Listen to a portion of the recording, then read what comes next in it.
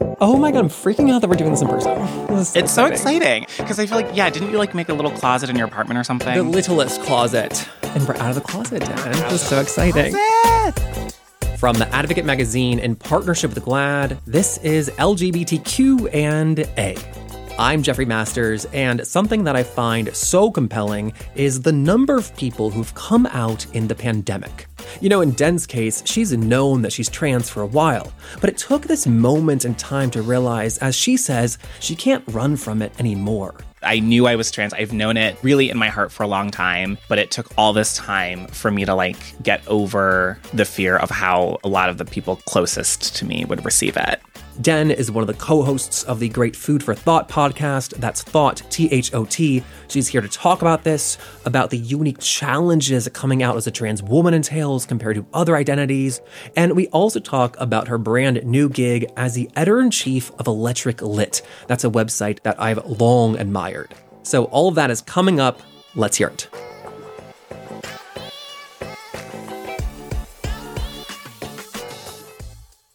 So with the job at Electric Lit, you are one of the first editor-in-chiefs of a literary magazine or publication who is trans. And I want to talk about the job, but I think it's so interesting that had you gotten this job 6 months ago, that would not have been the headline. You've only been publicly identifying as trans for about 3 months, I think. Yeah, that's correct. Yeah, it was a really wild thing to sort of think about because the truth of the matter is that the application process for this job was pretty long. I knew that I was going to publicly disclose that I was trans when we aired the first episode of Food for Thought of the new season, which was going to be at the beginning of June. And so I was like, all right, well, I'm going to go through this first interview just as Dennis because I don't expect that I'll necessarily make it past that round, and it's just all too much to think about at one time. So I went through that interview, and then when I got the email that I had made the cut to go into the second round, which was to do an editorial test, I was like, all right, I have to let them know that I'm trans because I've just publicly disclosed maybe a few days before. I just kind of knew that once I did it, there's no going back. I mean, people detransition, I guess, but there was no going back. Once I declared it publicly, that was it. I just was like, well, here it is. It happens to be that I'm transitioning now. So that's the fact of the matter. When I sent that email, I was like, by the way, I am transitioning. I'm going by this now. I have a new email address. Let me know if you need me to update my resume with the new information. And my supervisor was like, yes, I'll want to send a new resume with all of your new information. So I did all that. But I just was like, well, here it is. I don't know. There's no going back. So I knew you as a gay man, and then you came out as non-binary, and now you've come out as a trans woman. And I guess my question is that fear of, I can't take this back. Did you have the same fear when you came out as gay than non-binary, or was that a different feeling? It was a different feeling. Yeah. Coming out as gay was a much quicker decision in a lot of ways. I knew that I was attracted to men from a very young age. I think in kindergarten and first grade, I had crushes on my classmates who were boys. So in that way, maybe it was a long process, but I came out when I was 15 and I just got to the point where I couldn't live with the lie. And so that was that. And I didn't have any questions about ever going back. I never thought that I would ever like women. I just that was kind of it. Coming out as non-binary was really interesting because I had been actually questioning whether or not I was trans for quite some time. I had just given a reading that night. I was drunk. I was with a friend of mine who was non-binary, and I just was like, I'm doing it. And I put it on Facebook, and that was it. But again, there was really no fear. And in some ways, it didn't feel that different. I felt like, okay, all the things I had wanted to do in terms of how I presented myself, I felt like I then had almost legal justification to do. I felt like now I had every right to shop on the women's side of the store. I had every right to ask that people call me by pronouns other than he, him. I was not really thinking in that moment about sort of physical changes. So there was no question about thinking about going back. And I had a lot less fear around how my family would take it. I didn't feel the need to talk to them beforehand. But with this decision, feeling like I was sort of officially renouncing my maleness, that felt like something that I needed to tell people first. I was like, you're going to have to call me by a new name, fewer pronouns than before. In a few years, my body is going to be different, and I want to be fully recognized as such. I felt like the people in my life who in the past might have sort of turned a little bit of a blind eye to my queerness would not be able to anymore. And so that is what took me a long time to actually do it. And I always felt like there was no 100% chance that I would do it until the day that I was in the studio and we recorded that first episode of Food for Thought, and we have a schedule, and so it was like, I was like, okay, I've recorded this and now I have 2 weeks to talk to my family. And I gave myself that timeline, but I also knew that I was ready, and that by that point, I was tired of not being out as trans. I knew I was trans. I've known it really in my heart for a long time, but it took all this time for me to like get over the fear of how a lot of the people closest to me would receive it.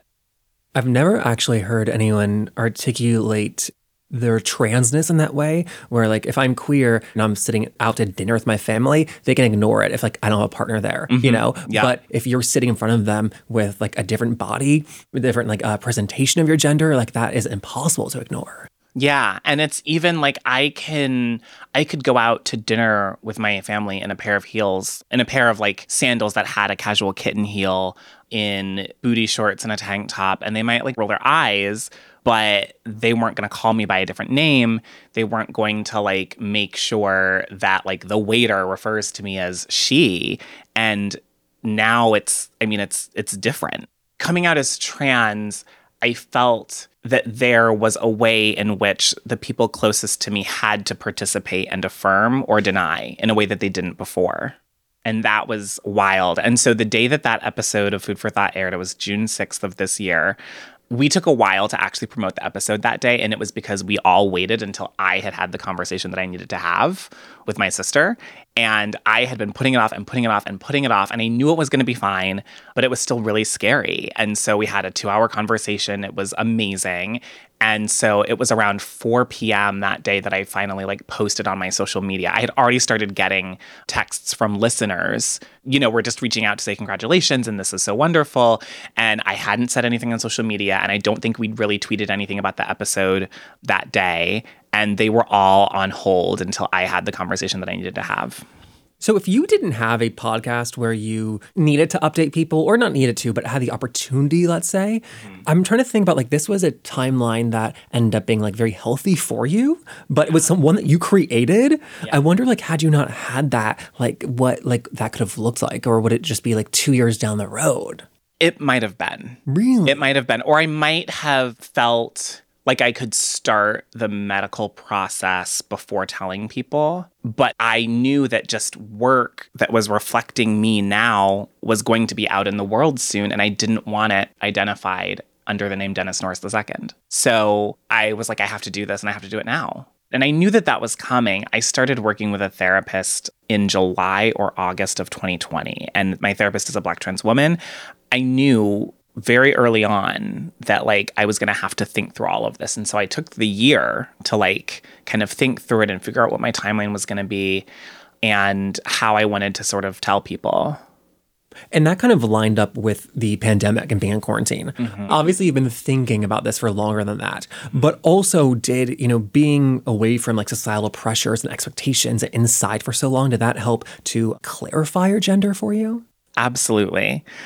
When lockdown hit, first of all, I was like totally broke. I had been freelancing for a year, and I had started the process of like looking for jobs literally, I think that week or the week before. And it doesn't take me long to get a job. And I was like, I'll do anything and just like, I'll walk dogs. Like, I don't care. I'm just trying to finish my book and like pay my rent. And so I literally was like, well, we can't go anywhere because of the pandemic, but also I can't go anywhere or do anything because I have no money. So it was like, all I could do was sit in my room and read and write and think and stew. And I could not run from myself anymore.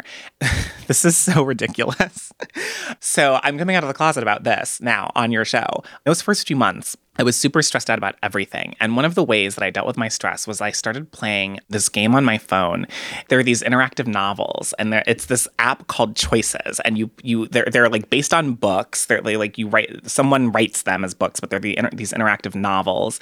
And you can design your main character, and then it gives you all these choices to make. And for 3 months, I was doing this all the time. For every game that you played, I chose to be a Black woman. I always played as a Black woman. And for a very short time, I was kind of like, well, this is just a game. It's a fantasy. People do all kinds of crazy things privately in their room. And I recognize that this is also super, super, super nerdy. But it got me through the first 3 months of a very scary time, first 3-4 months. But eventually I also was like, this means something. Like, this means something, that this is how I'm choosing to play and present myself. And that I'm having so much fun and joy, and I'm diving deep into this. I mean, I must have played like at least 10 or 15 of the books that are the books, I'm saying in air quotes, in this game. I mean, you weren't working and you're stuck inside all day. Yeah, exactly. Like, it was, I mean, what else are you going to do? And then the March for Black Trans Lives happened in June. And it was so amazing. And that day, so many friends of mine were texting me pictures of it, and I didn't go. And it is true that I was like really scared of gathering in crowds. And I was like, I'm high risk for COVID and it's so scary and I'm not going out. And that is like true. But the bigger truth is that really I was like, I can't go to that because I'm going to have a breakdown if I go. If I go to this march that I think is going to be huge and it's like in support of Black trans lives, I am going to just like have a breakdown because this is my truth and I'm not ready to deal with it yet. That's fascinating to me because you know so many trans women, but it was just like, was it something about like the number there, like that summer, or was it just that you would like finally put like a name to it for your like own identity? So it's funny because I reveal so much about myself all the time in podcast spaces and on stages and to some degree in my writing, but privacy is very important to me. And when I need to process something and deal with it and like think through it, I need to sort of be alone in my space and have no one around and just quietly like process. And I was like, if I put myself in that space, I'm not going to give myself that opportunity. And I was like, I've been thinking about this for years. I was like, I think I've done as much work on this topic as I can do by myself. And I need to find a professional and I need to talk about it. And I need to give myself the space to think through everything about what this means for my life and how I might want to move forward. And I was like, if I go to this march and break down in public, I will not feel safe in that way. And so I can't go. I have to be at home. And I stayed home. So I don't want to be naive. However, like I think that what I'm trying to say is like my assumption from my point of view is that Dead Michelle, who lives in New York and knows trans people and is very educated, would like see this in herself and say like, okay, like let's do this. Like there's no like challenge or struggle. And clearly that's not true, but I think that that's like kind of what I was feeling actually. Yeah. Well, I think a lot of things that held me back are things that had to do with my family and how I thought my family would take it. And I think for various like reasons that are unique to us and our situation, one thing that I learned in this process is that I think for years I felt like my family might feel a certain sense of ownership sort of over my body and my choices. And that has to do with my father's death. That has to do with being his only biological child that was born male. And that in some ways has to do with like maybe the decisions that my older siblings have made about like none of them have children except my brother who's adopted has a child. Oh, this all makes total sense to me because you're all naming the things I can't see. Right. Or I never even considered like you're the like assumed male heir to this family. Yeah. You know, my father was this super amazing, intelligent, impressive man who served in the Air Force and then went to Howard and then got a master's degree at Coastal Theological Seminary and then got a doctorate in theology at Princeton and like was this leader in the religious community and the local community and had this sort of successful, impressive family. And I think growing up, I sort of assumed a lot of those things and some of them were put on me when I was very young. I had held on to some of those assumptions and expectations, not that I would necessarily do them, but other people expected me to live up to them. And one thing that became clear to me in the conversations that I've had thus far with my family members is that is not the case at all. Like they had never expected or assumed that I would do any of those things or fulfill any of those roles. It was all pressure that I had maybe internalized from when I was very young, like when I was a teenager, and had never let go of. And really, I think in some ways hadn't consciously thought about until I started thinking about literally that my queerness was such that I would want to change my body. Oh, whereas like in these social circles in New York where we run in, it really is not an issue. You got Right. so much love, I'm sure, and outpouring when you came out. Yeah. But it's the family in Ohio that has like more of a question mark. Yeah, it had a huge question mark for me. You know, my family's very religious, and there's a lot of complex conversations around the Black community and LGBTQ rights, and I think specifically trans people. And I think those are important conversations to have. And I was having a lot of those conversations with myself. And I just felt like I didn't know how those conversations were going to go. That I think held me back for a long time. I wasn't worried about my social circle. I wasn't worried about my friends. My job that I was doing this summer, I knew that they would be cool because it was an LGBTQ oriented health organization. Shout out to Included Health. Before that, I was freelancing for a year and a half. And before that, I was at a nonprofit for about 4 years. And that would not have been a safe place for me to come out as trans. I really didn't give myself a whole lot of space to think about it while I was working there because I knew that like it wasn't something that I could really do. Oh, you didn't let your mind even consider it because you knew the environment was not safe. Yeah. Like it was so funny because I worked at this organization and I took 3 months away from them in 2017 because I went to McDowell for a writing fellowship and I was there for 2 months. And then I did another writing fellowship in New Orleans for a month that summer.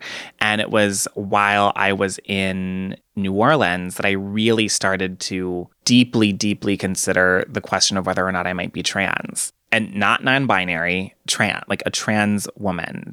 And it was like as soon as I got back to New York and got back into my life, which included going to work every day, I mean, I didn't have the brain space anymore because I was like a busy working person, but also I just knew that I wasn't in a space where I could do it. And it was a year later, almost a year later, that I came out as non-binary.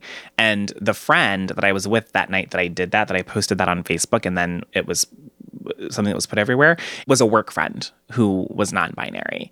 And when they did it, I felt safer that I could do it too. But it was really resisted in that workplace. And I was like, I can't be here for much longer. Wow. So there were some concerns about like that. But once I got out of there in 2019, my only real concern then was like thinking about my family. And like, that's not something that I can do lightly, that I could think through lightly. Like I really needed to take time and sort of prepare myself for whatever the outcome was going to be. Even though, again, folks had kind of shown me for the last year or two, seeing sort of gender variant stuff that I was putting on social media. People had shown me that like it was going to be fine, but it's just like, it's unlearning the trauma of coming out, especially when you've done it before. Is like an impossible thing to do. I think. Not really impossible, but kind of impossible. So all the trauma of me coming out as gay in 2002, I think, when I was 15, or 2001 even maybe, when it was not received all that well, that was hard and I think haunted me for a long time. Which makes total sense. Yeah. With your family, do they listen to your podcast, Food for Thought? No, not my immediate family. Okay, I asked that because you said that you keep a lot of things private, and yet on that show you air a lot of like sexual stories. Mm-hmm. I don't think of myself as a prude, but it's all things that like I would not want my family listening to. Yeah, like, personally. Yeah, this is the thing that's really interesting for me. That kind of stuff is not as difficult for me to share. I might have concerns at times like, oh, if this gets out, will I like lose my job because I'm talking about like getting plowed on West 17th Street in public, like things like that. But those are not things that I feel so scared of sharing because early on when I was coming out as gay, I felt like the part of my sexuality that people couldn't take was the actual sex part of it. And I felt very strongly that like if you couldn't sort of interact with the idea of me having sex and what that looked like, then you weren't really accepting me. Because as a queer kid, heterosexual sex and all kinds of machinations of it were shoved down my throat everywhere in the media all the time. So like I always felt very clearly that I should be able to share sort of certain details of my sex life if I wanted to, if I was being fully accepted, because straight people were free to do it as much as they wanted. I also think that, you know, we talk all the time about the struggles of the trans experience, specifically for like trans women of color. And we talk about how hard it is to date. I think it's radical, and I don't use that word lightly. I think it's radical to have a trans woman talking about promiscuity, and like hooking up and that kind of stuff. I think people need to know that you can be trans and a slut. Yes, you absolutely can. You absolutely can. And I use that word in like celebratory way. Yeah.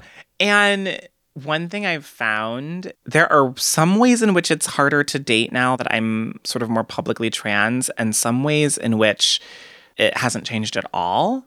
But what has changed or has grown, this was already happening before I publicly disclosed as being trans, but is that there are so many more men who identify as straight or think of themselves as straight who are interested in me and pursue me. And that, I feel like, if I have not yet gotten like seriously involved with one, but were I to, I think that would feel very different. That would be a different dating experience. And like a lot of those men don't seem to sort of even think of themselves as queer and don't necessarily have large queer circles. And like most of my very close friends in New York City are queer. And if they're straight, then most of their very close friends are queer. And we're in like those circles. And I think that may end up being it may just present some different challenges. It might be really cool. I don't know. I haven't dived deep into it yet, but it's something that I'm aware of and like thinking about a little bit as I like navigate dating. Which is fascinating again, because like all the media narratives are that straight men who are attracted to trans women have shame around it, Yeah. And many do. We talk about intimate partner violence all the time, but like I actually have very rarely hear trans women talking about like, no, like straight men love me. Yeah. I was texting with one literally on the way to this recording. The ones who are most cool with it are usually sort of like, oh, I'm actually bisexual, but like they maybe don't really like talk about it that much. It's a very interesting thing. And I sort of think about, as I move forward with the medical transition, depending on how I look, will I go out in public and have to sort of regularly disclose to straight men that I'm trans because they won't know, which feels like a whole thing that I have not thought a whole lot about yet because we're not really going out that much, right? So it's a question that I have, and I wonder sort of how that's going to go and what that's going to be like. And I've talked through some of that with my therapist and with some friends, and it's just another thing to think about. Like I feel like my dating life will evolve significantly, especially, I guess we don't know what it looks like for the pandemic to be over, quote unquote, but like once life is more normalized, I think that'll be very interesting to sort of see. For sure. So as you've taken on this new label for your gender identity, have you found that your gender expression's changing, that you like your conception of like beauty for yourself and attractiveness has also like changed? A little bit, yeah. I was talking to my therapist yesterday about how prior to naming myself as trans publicly, like my fashion hasn't changed that much, not yet. It's evolved a little bit. But prior to naming myself as trans publicly, I felt like I looked super femme all the time. And it wasn't uncommon for me to go out in public and have men sort of quickly look at me and mistake me for a woman. And I use the term mistake loosely, especially when I've had long hair in the past. Even when I've had stubble, like it's like it would just take a minute. I felt like, I sort of was like, I'm not even going to want to probably like do all that much. And like, it's not going to be that different for me because there are certain ways in which I sort of feel like my body is very feminine. Now that I'm publicly disclosed as trans and I would rather people recognize me as a woman in public, I feel very much like I look too male. Like when I have facial hair, I mean, my facial hair has always been maybe the most dysphoric part of my body for me, and that's a whole complicated thing. Like, I know that right now, like, I identify as a woman, and if I'm with my friends out in public, they will make sure that, like, if we're at a restaurant, they'll refer to me as she. But if a waiter looks at me, they will likely first, I think, still refer to me as he. And so that's a really interesting thing because I don't think that how I'm perceived publicly has changed all that much, but what is emphasized in my head has changed. And so whereas maybe in the past, I felt like 20% of the time I was in public, passersby might just look at me and think I'm a woman at first. That I don't think that's changed, but I used to be really excited about that 20%. And now I'm like frustrated by that 80%. Are you saying too that when you're identifying as non-binary, that if like a waiter at a place, like a stranger referred to you as he, that it was kind of like just like you roll your eye and move on, but now It's like deeply offending? Yeah. I mean, I don't know if it's deeply offending because I don't think they're necessarily doing anything all that wrong. they're judging me based on how I look, and that's the society we live in. And like, yes, we can have as many conversations about how you can't judge someone's gender identity based on the way they look, but like we all do. And if they're corrected, they're always super gracious. It's just more like a frustration with myself. Like sometimes I wish that I was further along in the medical transition before I had disclosed, because I'm like, oh, I like need to like work on this and I need to like get more feminine. And there are things that I want to do and things that I'm going to do. And there are things that I've always wanted to do. But it's like that insecurity has like shifted. Like what used to feel very secure and like a thing that I felt very proud of, the focus has shifted. And now I feel insecure about the flip side of that 20% of people that would mistake me for a woman, mistake in quotes. I think this conversation is fascinating because we've had almost, 100 trans people in the podcast in the 5 or 6 years of doing this. And yet you are the one to have come out most recently as trans. So all these things are like fresh for you. And I think as one example, when you come out as gay, kind of like the work's done. But when you come out as trans, like the work begins. Yes, absolutely. The work begins. I'm still figuring out my healthcare. I'm figuring out, again, what kinds of procedures I might want to do. What's my aesthetic going to be? Like my therapist and like some trans friends who knew I was trans before I came out as trans were like, oh, you're going to have so much fun figuring out your aesthetic and it's going to be rough for a few months and then you'll figure it out. And I was sort of like, oh, I already know what my aesthetic is. Like I don't need to change my fashion. I feel so great about how I dress. The minute I came out as trans, it was like, oh no, like my aesthetic is changing. Like I'm diving into jewelry in ways that I didn't before. I'm diving into makeup. I wear also it's really fucking hot this summer, but I'm wearing crop tops all the time. I used to not feel like my body was good enough for me to wear a crop top. And now I don't give a fuck. My body's great. My skin is beautiful. Like I think I look great in them. So many things have changed. And I'm terrified of needles and I just haven't yet had the time to get my ears pierced. So I've been wearing these clip-on hoop earrings sometimes. And that's been really fun. And like, I'm just experimenting with all these details that I didn't think about before that I get to dive into and have a lot of fun with now. And that's also some of the joy of it, which is really cool. Yes, I love that. Before I let you go, we started the conversation talking about Electric Lit. I think that they do like quite a broad range of things. Just for people who are unfamiliar, can you give like the 2-sentence synopsis of the site? I don't know if I can give 2 sentences, but I'll try. 2.5. So yeah, I was recently named the editor-in-chief of Electric Literature. Electric Lit is a fantastic digital literary journal that's been around since 2009. It was actually the first literary journal that was formatted to fit iPhone and iPad. So it kind of pioneered digital consumption of literary work. We're a nonprofit and we exist to make literature more exciting, relevant, and inclusive for everyday readers. And so I'm going to be over all of that nonfiction work. So the recommended reading and the commuter have other editors, and I'm editing all of the nonfiction stuff, the book coverage, the essays, the criticism, author interviews, things like that. And is this week 2 on the job? This is week 2. Oh my God. Big changes coming eventually. Absolutely. Amazing. Yeah. Thank you so much for the awesome conversation. Thank you for having me. And that is my dear friend, Den Michelle. You can find her online at the Den Michelle. That's Michelle with 1 L. And then as always, if you enjoy this interview or any of our previous ones, please help us spread the word. Send a tweet, a Facebook post, an Insta story, text your group chats. All those things are the biggest ways you can help our show continue to grow and continue making new episodes every week. So thank you so much to everyone who does that. We're brought to you by The Advocate Magazine in partnership with GLAAD. I'm Jeffrey Masters. I will see you next week. Bye. Oh my God, let me take a picture of you in this Jenks studio. I love it. Should I give you like smiling? Should I give you like smoldering? This is such a fun podcast. This is such a fun podcast. My like white girl look.